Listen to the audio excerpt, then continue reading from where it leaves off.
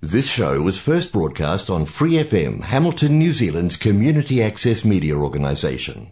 For more information on our lineup of shows and the role we play in the media, visit freefm.org.nz.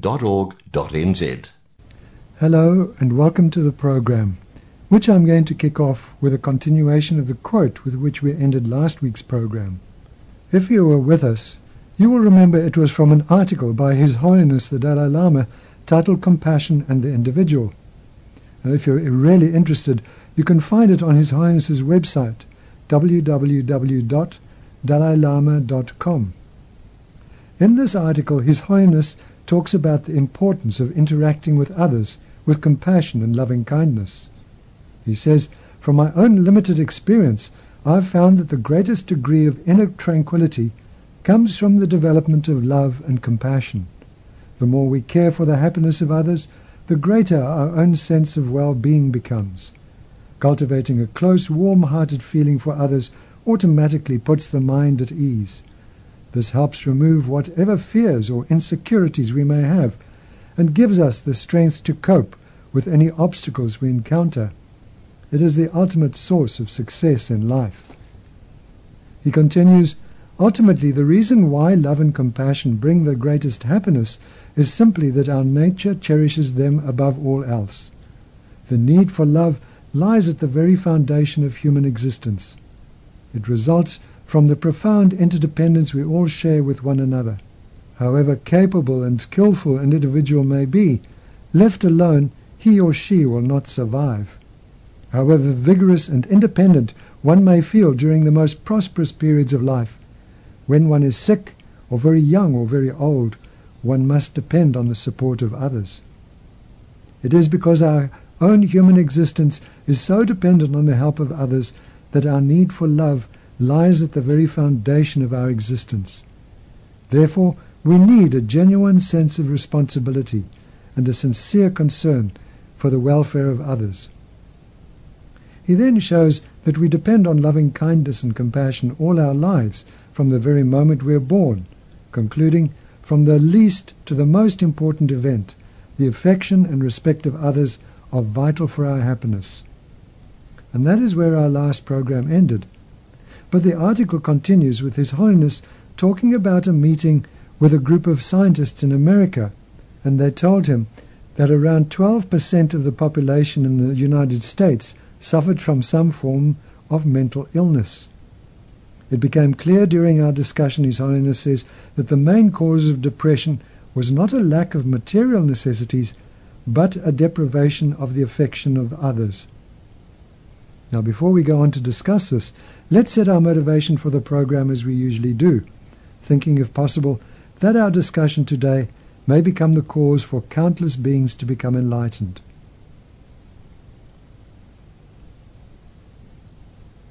Thank you. In August of 2013, the magazine Salon ran an article titled "How Our Society Breeds Anxiety, Depression and Dysfunction," which seems to fit quite well with what His Holiness the Dalai Lama was saying. Subtitled "Our Belief in Progress Has Increased Our Expectations.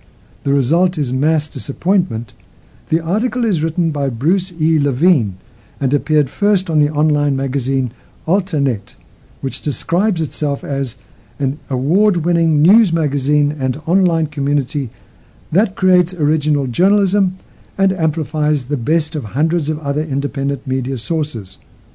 Alternet's aim is to inspire action and advocacy on the environment, human rights and civil liberties, social justice, media, healthcare issues, and more. Now, of course, Levine's article is about American, not New Zealand society, but I think much of it applies equally to us, as we suffer many of the ailments of the Western civilization America currently heads. Levine's article opens with the statement, "Severe, disabling mental illness has dramatically increased in the United States." He then quotes Marcia Angell in the New York Times Book Review as saying, "The tally of those who were so disabled by mental disorders that they qualify for supplemental security income or Social Security disability insurance increased nearly 2.5 times between 1987 and 2007, from 1 in 184 Americans to 1 in 76. For children, the rise is even more startling, a 35-fold increase in the same 2 decades. Levine continues, Angell also reports that a large survey of adults conducted between 2001 and 2003, sponsored by the National Institute of Mental Health, found that at some point in their lives, 46% of Americans met the criteria established by the American Psychiatric Association for at least one mental illness. In 1998, Martin Seligman, then president of the American Psychological Association, spoke to the National Press Club about an American depression epidemic. We discovered 2 astonishing things about the rate of depression across the century. The first was there was now between 10 and 20 times as much of it as there was 50 years ago. And the second is that it has become a young person's problem. When I first started working in depression 30 years ago, the average age at which the first onset of depression occurred was 29.5. Now the average age is between 14 and 15. Levine's article continues, in 2011, the U.S. Centers for Disease Control and Prevention, that's the CDC, reported that antidepressant use in the United States has increased nearly 400% in the last 2 decades, making antidepressants the most frequently used class of medications by Americans aged 18 to 44 years. By 2008, 23% of women ages 40 to 59 years were taking antidepressants.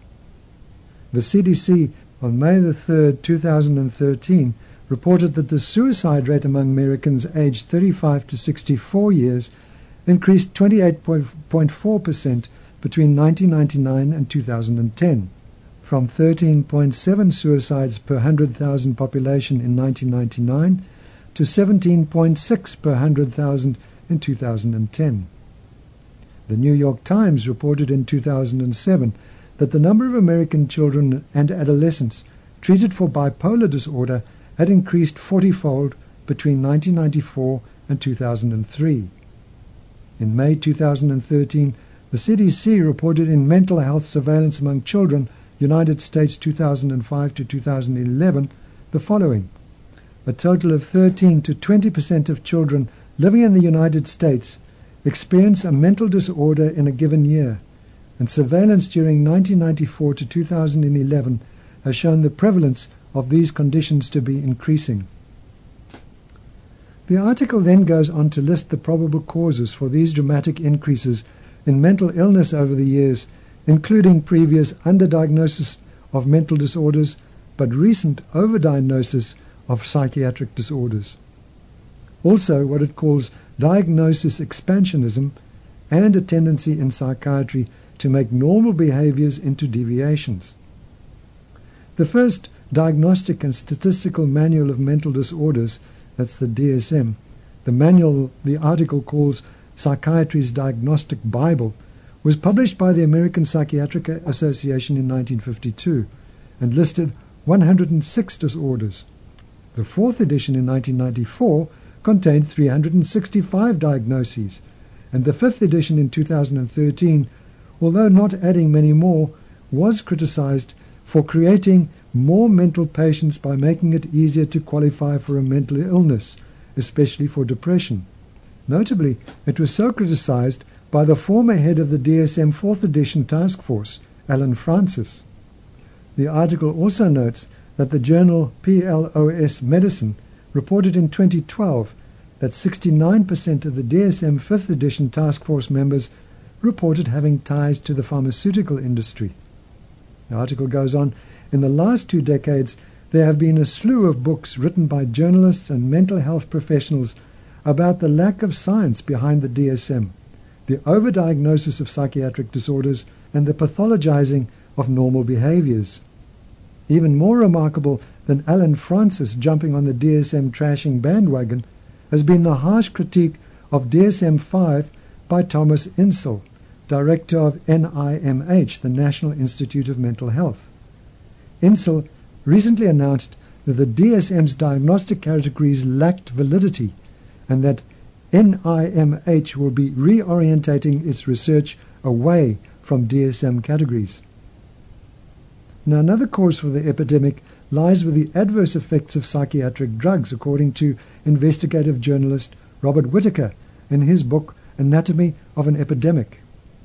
Says Levine's Salon article, he reports that these drugs for many patients cause episodic and moderate emotional and behavioral problems to become severe, chronic and disabling ones.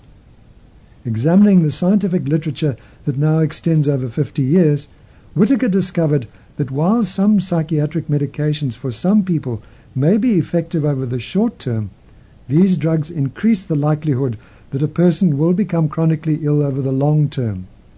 Whittaker reports, the scientific literature shows that many patients treated for a milder problem will worsen in response to a drug, say have a manic episode after taking an antidepressant, and that can lead to a new and more severe diagnosis like bipolar disorder. This can be seen when prepubertal children are given the drug Ritalin for hyperactivity and they develop manic symptoms. Same thing happened when psychiatrists started prescribing antidepressants to children and teenagers. A significant percentage had manic or hypermanic reactions to the antidepressants, writes Whittaker. The children and teenagers are then put on heavier duty drugs, including drug cocktails, but consequently often deteriorate. So those are some of the causes for the mental health epidemic, but the Salon article then makes a very similar causal case to His Holiness. It talks about the dehumanizing effect of modern society, starting with a quote from the historian, sociologist and literary critic Lewis Mumford, who wrote, "The most deadly criticism one could make of modern civilization is that, apart from its man-made crises and catastrophes, it is not humanly interesting. In the end, such a civilization can produce only a mass man, incapable of spontaneous, self-directed activities, at best patient, docile, disciplined to monotonous work to an almost pathetic degree. Ultimately, such a society produces only two groups of men, the conditioners and the conditioned, the active and passive barbarians." Levine comments, once it was routine for many respected social critics such as Lewis Mumford and Erich Fromm to express concern about the impact of modern civilization on our mental health. But today, the idea that the mental illness epidemic is also being caused by a peculiar rebellion against a dehumanizing society has been for the most part removed from the mainstream map. When a societal problem grows to be all-encompassing, we often no longer even notice it. We are disengaged from our jobs and our schooling. Young people are pressured to accrue increasingly large student loan debt so as to acquire the credentials to get a job, in a profession they often have little enthusiasm for, and increasing numbers of people are completely socially isolated. Levine quotes a June 2013 Gallup survey on the state of the American workplace employee engagement that found only 30% of workers were engaged or involved in, enthusiastic about, and committed to their workplace. In contrast to this actively engaged group, 50% were, and I quote, not engaged, simply going through the motions to get a paycheck, while 20% were classified as actively disengaged, hating going to work and putting energy into undermining their workplace. Those with higher education levels reported more discontent with their workplace. Levine then asks, how engaged are we with our schooling? Another Gallup poll, the School Cliff, Students' Engagement Drops with Each School Year, released in January 2013, reported that the longer students stay in school, the less engaged they become. The poll surveyed nearly 500,000 students in 37 states and found nearly 80% of elementary students reported being engaged with school, but by high school, only 40% reported being engaged. As the pollsters pointed out, if we were doing right by our students and our future, these numbers would be the absolute opposite. For each year a student progresses in school, they should be more engaged, not less. Life clearly sucks more than it did a generation ago when it comes to student loan debt. According to American Students' Assistance student debt loan statistics, approximately 37 million Americans have student loan debt. The majority of borrowers still paying back their loans are in their 30s or older. Approximately 2/3 of students graduate college with some education debt. Nearly 30% of college students who take out loans drop out of school, and students who drop out of college before earning a degree struggle most with student loans. As of October 2012, the average amount of student loan debt for the class of 2011 was $26,600, a 5% increase from 2010. Only about 37% of federal student loan borrowers between 2004 and 2009 managed to make timely payments without postponing payments or becoming delinquent. Levine continues, in addition to the pain of jobs, school and debt, there is increasingly more pain of social isolation.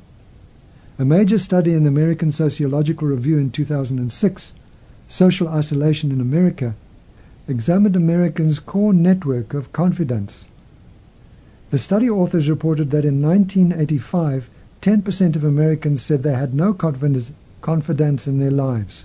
But by 2014, 25% of Americans stated they had no confidence in their lives.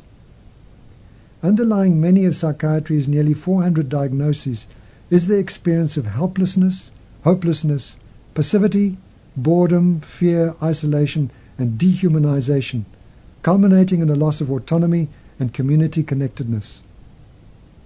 The article then asks whether societal institutions promote enthusiasm or passivity, respectful personal relationships or manipulative impersonal ones, community trust and confidence or isolation, fear and paranoia, empowerment or helplessness, autonomy, that's self-direction, or heteronomy, that's institutional direction, participatory democracy or authoritarian hierarchies, diversity and stimulation or homogeneity and boredom. To answer this, Levine points to research that shows, and I quote, those labeled with attention deficit hyperactivity disorder do worst in environments that are boring, repetitive, and externally controlled, and that ADHD-labeled children are indistinguishable from normals when they have chosen their learning activities and are interested in them. Thus, the standard classroom could not be more imperfectly designed to meet the learning needs of young people who were labeled with ADHD. Levine then refers to an article he published in Alternet the previous year in which he claimed a bias in mental health professionals for interpreting inattention and non-compliance as a mental disorder. He writes, those with extended schooling have lived for many years in a world where they all pay attention to much that is unstimulating. In this world, one routinely complies with the demands of authorities. Thus, for many MDs and PhDs, people who rebel against this attentional and behavioral compliance appear to be from another world, a diagnosable one. The reality is that with enough helplessness, hopelessness, passivity, boredom, fear, isolation, and dehumanization, we rebel and refuse to comply. Some of us rebel by becoming inattentive. Others become aggressive. In large numbers, we eat, drink, and gamble too much. Still others become addicted to drugs, illicit and prescription. Millions work slavishly at dissatisfying jobs, become depressed and passive-aggressive, while no small number of us can't cut it and become homeless and appear crazy. Feeling misunderstood and uncared about, millions of us ultimately rebel against societal demands. However, given our wherewithal, our rebellions are often passive and disorganized, and routinely futile and self-destructive. When we have hope, energy, and friends, we can choose to rebel against societal oppression with, for example, a wildcat strike or a back-to-the-land commune.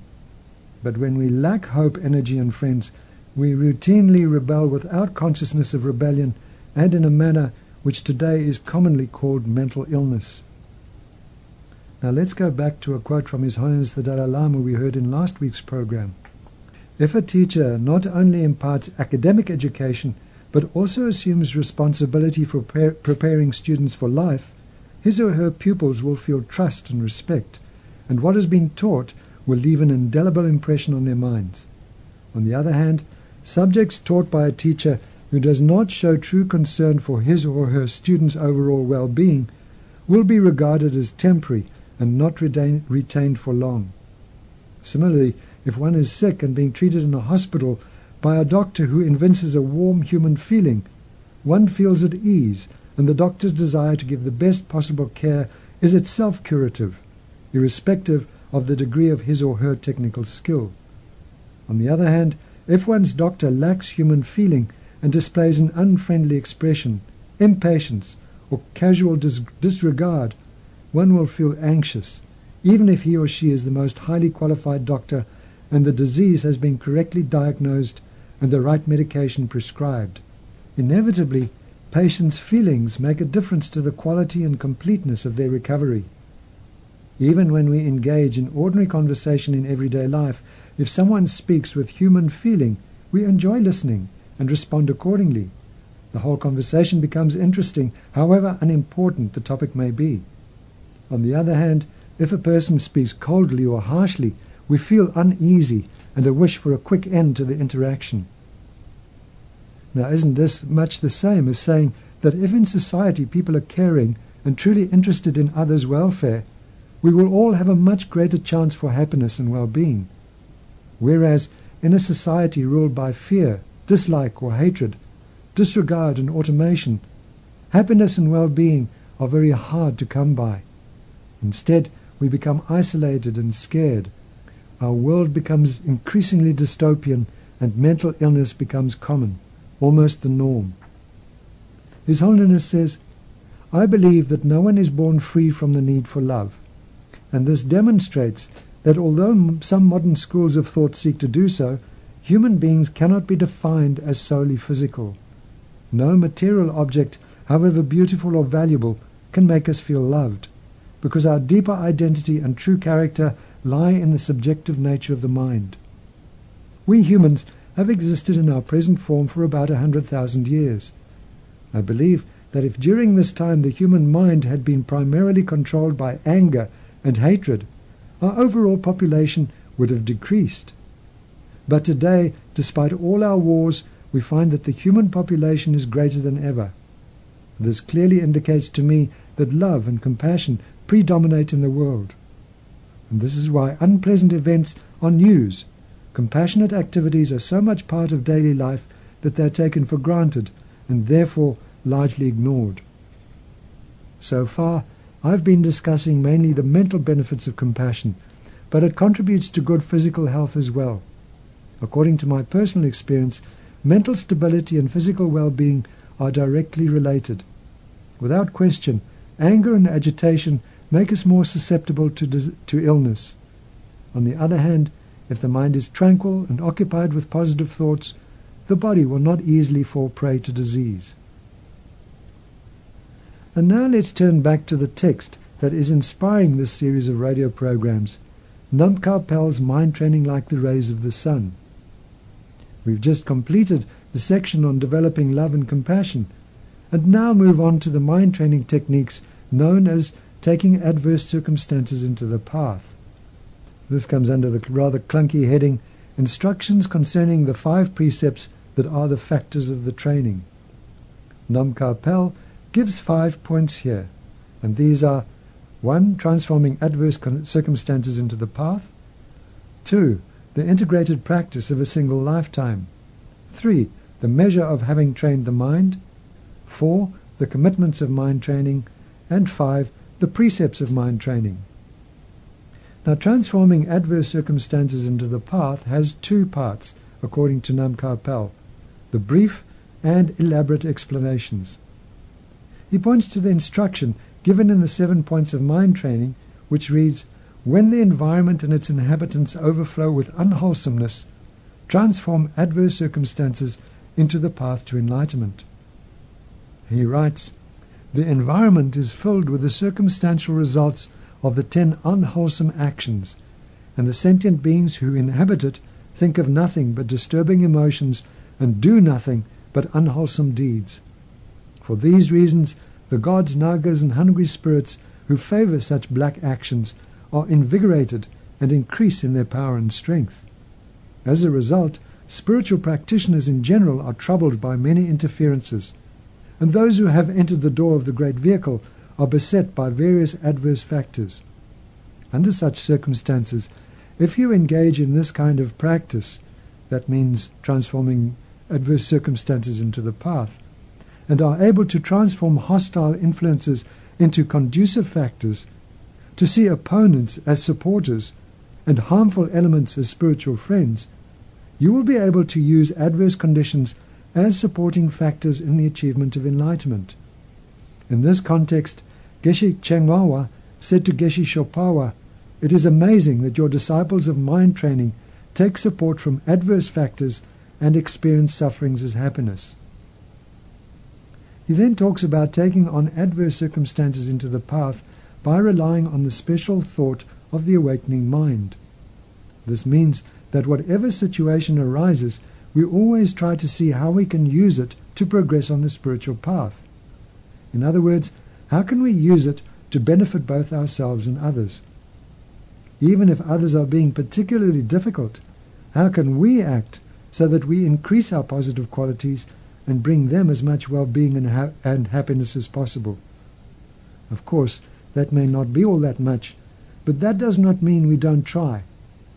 You will notice that normally when people are being really difficult, it's easy for negative emotions to arise, and we can get quite aggressive or defensive. But these instructions tell us not to go down that path, but to develop some understanding of the bigger picture and act with patience, tolerance, and as much loving kindness as we can. We'll discuss this further next time, but we'll have to stop here for now. Our time is up. Please dedicate any positive potential we've generated in the program today to gaining enlightenment for all beings. I hope you've enjoyed the program today and will join us again next week. Go well and goodbye. For more episodes, use the accessmedia.nz app for iOS and Android devices, or subscribe to this podcast via Spotify, iHeartRadio, or Apple Podcasts. This Free FM podcast was brought to you with support from New Zealand On Air.